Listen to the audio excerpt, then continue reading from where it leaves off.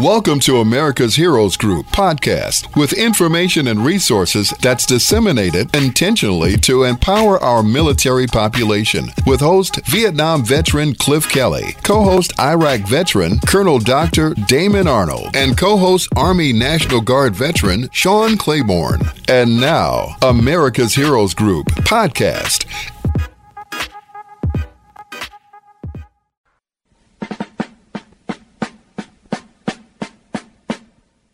Good afternoon. Welcome to America's Heroes Group on WVON 1690 AM, the Talk of Chicago. I am Vietnam veteran host Cliff Kelley. America's Heroes Group is a live streaming podcast, global platform, radio, print, and digital media broadcast show that empowers change agents through intentionally disseminating information, resources, and referrals to empower our military population. And welcome to America's Heroes Group. This time with our Roundtable and our partner, Veterans Legislative Voice, with our ASG correspondent, Stephanie Kalota. Today is Saturday, September 30th, 2023. September is National Suicide Prevention and Hispanic Heritage Month. Our host is Cliff Kelley. I'm Sean Claiborne, the co-host. Our executive producer is Glenda Smith. Our digital media producer is Ivan Ortega of Scouts Honor Productions. And once again, we have Stephanie with us. How you doing, Stephanie? Oh, my goodness, Sean.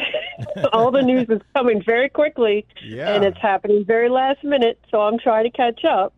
So I know about a few hours ago, the House passed a 45-day funding plan to send it to the Senate, and it looks like Mitch McConnell and Schumer are both together, and they're basically, it looks like they're agreeing to pass this thing. So what's the latest news on that? Oof.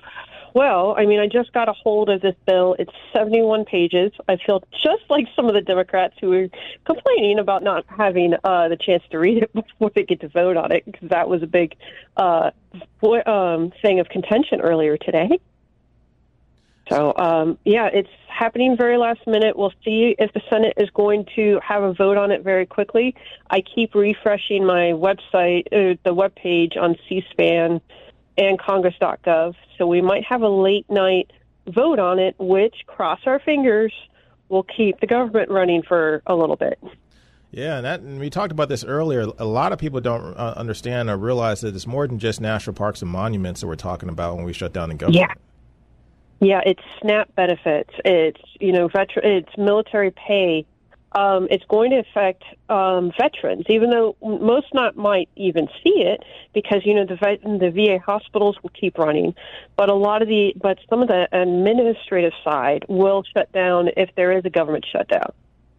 And then also you got Medicare, Medicaid, Social Security, like you mentioned, SNAP benefits. So why do we keep going through the same story over and over again? Because this happens more often than not. It seems like when we have a budget due October 1st, and we very seldom ever get a budget by October 1st.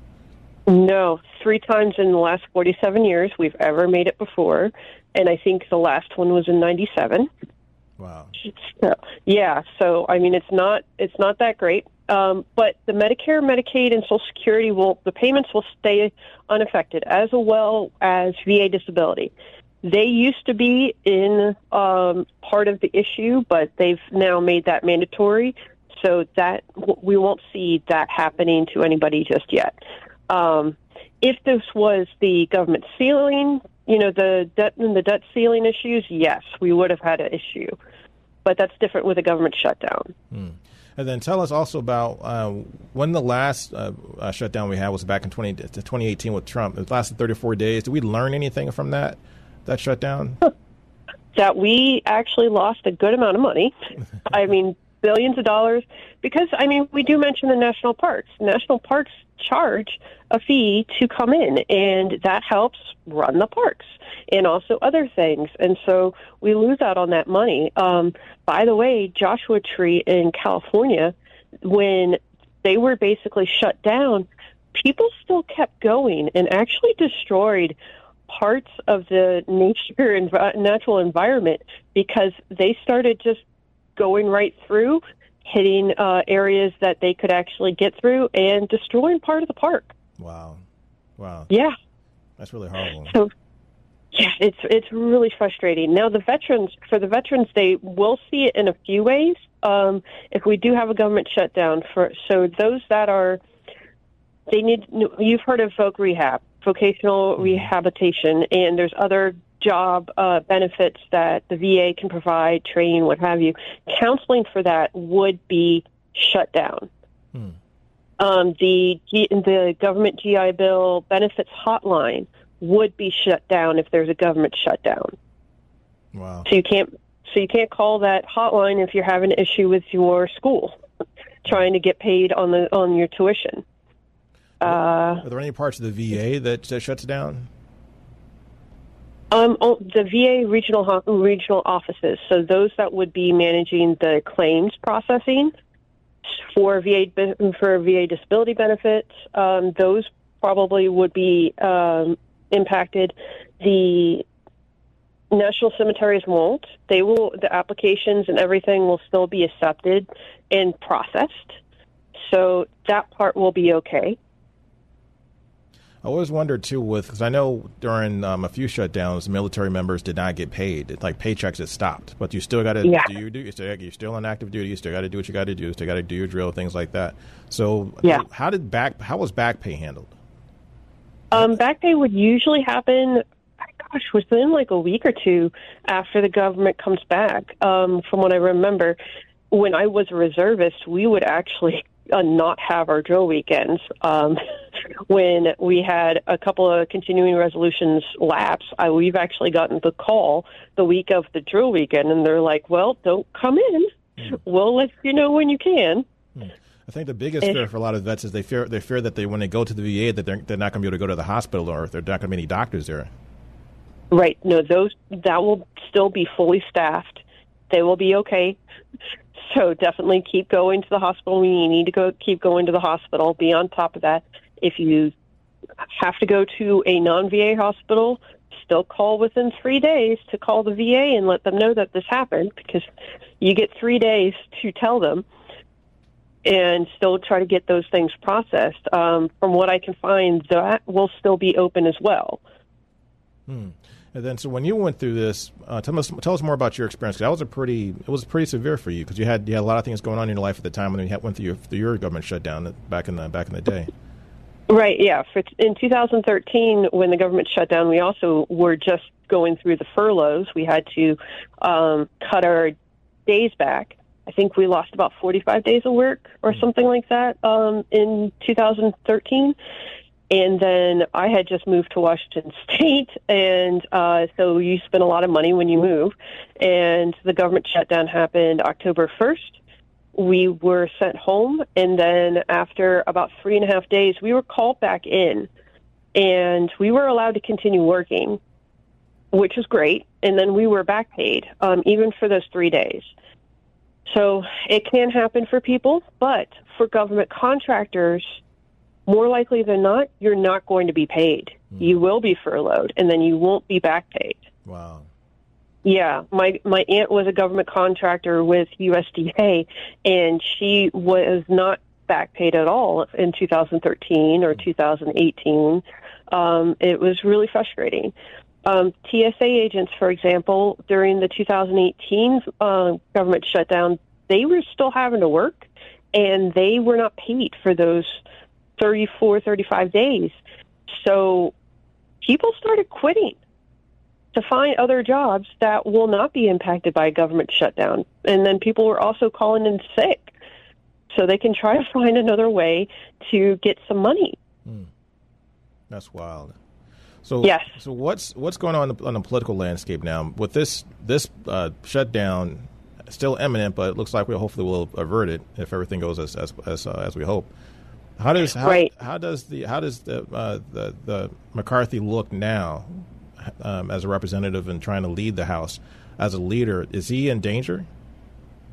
Very possible, because he had to compromise with things for the continuing resolution.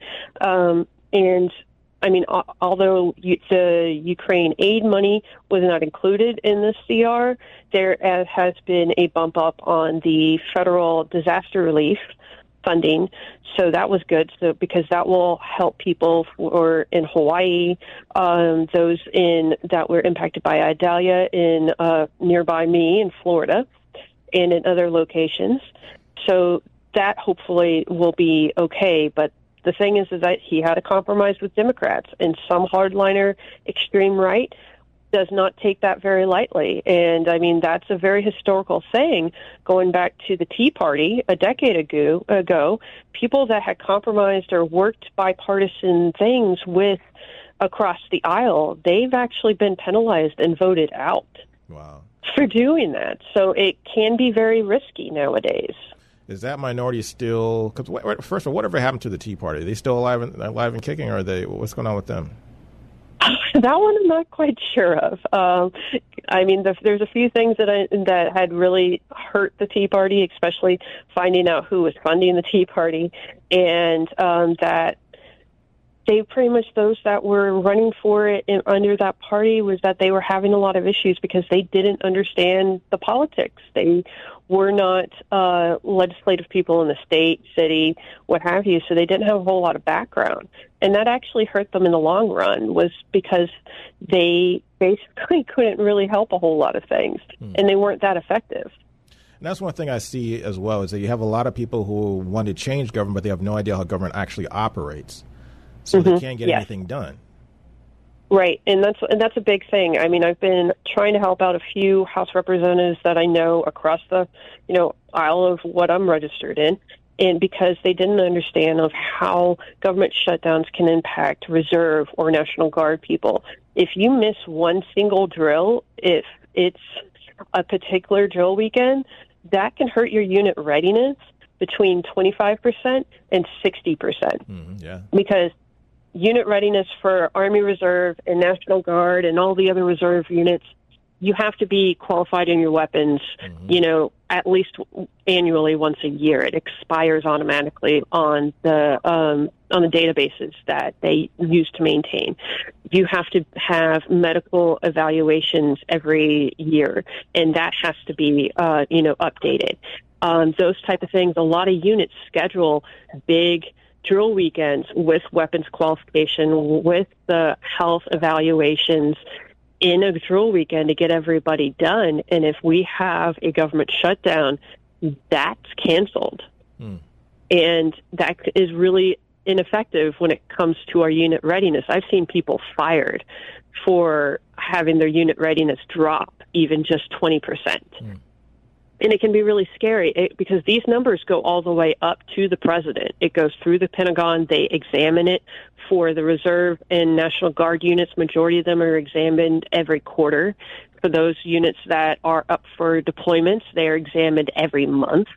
And then for those units, they also have to brief their chain of command every spring. Anywhere from January to May, they basically have to brief their numbers and explain why their numbers suck. I mean, that's rough. And that's when they get fired. And these units need the medical readiness. They need the effective numbers there so they can deploy. They'll be able to have the manning that they need to actually do their mission. And you need to have drill weekends to be able to get that stuff done. So what's the path forward? What do we need to do to kind of get Congress more active and working together as such as we've done today? Is this a turning point in any way because Republicans and Democrats are starting to realize, hey, we can't be extremists. We have to compromise on some things to get something done for the country? That I think is really starting to show now. The polarization, especially through media. I mean, it happens. Certain polarization of media can really change the temperature and the motives of things and what people want. And for people to understand that we can't have this infighting every time we have to do the government funding, it's crazy. And supposedly, from what I've been hearing, that there was actually an agreement about the government funding back when Biden and McCarthy were handling the debt ceiling. And some people that were inside the room when those agreements happened are saying that McCarthy and the GOP reneged on that deal. So because, honestly, McCarthy had gotten a lot of hate and discontent because of the deals he made with the debt ceiling. So these type of things happen. It can really cause a lot of issues. We need to compromise. We need to agree on some things. We need to be able to find an even ground on stuff to try to get stuff passed. I mean, infighting doesn't solve anything. And we have to compromise, and you have to be statesmen. We need to get back to the age of the statesman. Mm-hmm. Yeah, because once upon a time, I remember, and this is ironic because I looked it up, under Ronald Reagan, and he had a really good relationship with Tip O'Neill, Democrat, and they got a lot of stuff done. But under his tenure, I think he had the most shutdowns in the last 20, 30 years, something like that, during his administration. I think like four of them, by number of government shutdowns, yes, but his shutdowns, I believe, were like 24 hours. Yeah, the 48 hours. It wasn't 3 days. Some of them, they weren't like really long. Yeah, they weren't very long, but I mean, unlike 35 days under Trump, I mean, it's nothing like that because that broke the record there. Mm-hmm. So yes, those things can happen. We've had a number. I think I lost count on the amount of continuing resolutions we've had in the past decade. I think the number was like 47 or something like that when I last counted, which can work. You know what? We have short-term agreements, that's fine, but it can cause a lot of numbness and exhaustion with everything, and people stop listening, and they stop tuning in, and they start tuning out, and we can't have that. When people fight so much, that's when people tune out too. And so many places the talk of politics is banned because there's so much infighting and frustration and hate thrown and violence because of just the talk of politics. And we need to get away from that so that we can have healthy conversations about politics. Were there anything that you can see that any good talking points that the Republicans had in opposition to why they wanted to delay or not pass this spending bill? For a few things. Trying to remember back to that. Honestly, it's kind of hard to narrow it down because they actually kept changing their minds on different things. Because at first they weren't so against the Ukraine aid, and then some of them were against the Ukraine aid. So it's been a little bit of back and forth with that.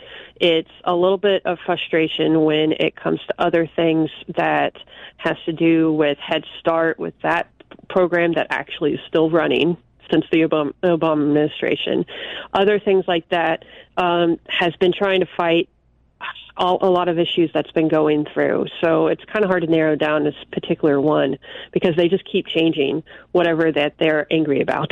It seems the biggest thing that they talk about is always about trying to cut spending, but it's vague when they say that. But at the same time, when they have control of the House or even the White House, they do the same thing. They spend a lot of money. Yes, and then they also only cut spending for things like tax cuts, but the tax cuts towards the ultra-rich, which we know, trickle-down economics does not work. Right. So those type of things is what we're really trying to work on. I mean, for example, the infrastructure bill that a lot of Republicans hated and, threw a lot of hate towards, but then they're celebrating. They go to wherever the infrastructure bill is actually going to start, digging shovels in the ground in their hometown, and they're celebrating the infrastructure bill.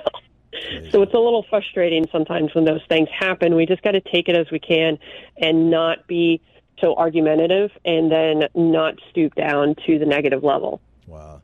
Next time when I come back, I got to get your take on the debates, the Republican debates, and see how that is shaping up and what it looks like for Trump with his legal issues and things like that. But thanks for your time once again. Got to get information. Hopefully we'll keep our eyes peeled and see what is going on with this bill if it gets passed, and hopefully the government does not shut down. Thank you for your time, Stephanie.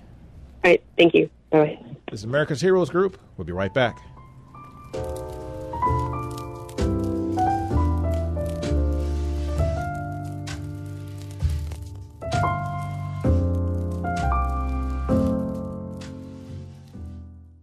Thank you for listening to America's Heroes Group podcast. Don't forget to subscribe so you won't miss an episode. And for more details, visit americashg.org.